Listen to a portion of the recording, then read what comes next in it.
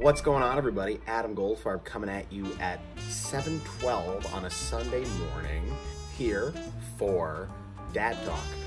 Now, what we're talking about today, and that we're always going to be talking about, is finding balance between the baby and other stuff, like Nerd Night, like Foodie Fridays, like anything you want to do. What we're doing right now is we're changing the diaper. She is up. She is ready to go. She is hungry.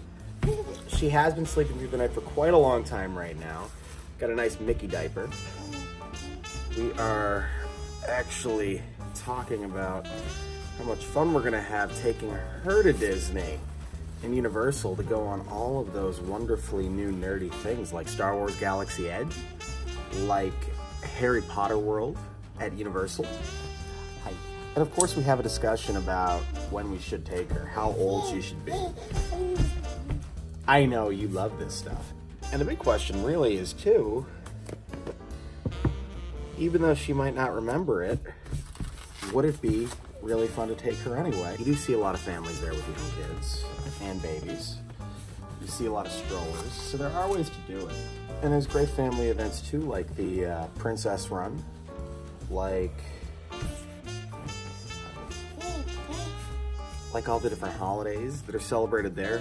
Our favorite is Mickey's Not So Scary Halloween. Of course, if you like something a little bit scary, you can always do Universal's Really Scary Fright Nights, or whatever they're called. I know. I don't know if you like scary stuff or not yet, but the fun thing about Disney for that, especially with the kids, is the characters that you don't always get to see. And not just for the kids, for yourself too. When we were there a couple of years ago for Food and Wine at Epcot and the Disney Not So Scary Halloween party, we sat in line for a while for Jack and Sally, because that is one of the only times you get to see them, besides Christmas at the Magic Kingdom, when Jack, of course, comes out as Santa, which is fun too. But that's got to be really fun for the kids. Spoiler alert, at Disney, they aren't just people in masks. They are true characters. They bring the magic to adults and children alike. And that's why it could be fun to bring her early. I don't know. Do you want to go? Do you want to go? I don't know. But you are happy. So it could be really fun to take her for that.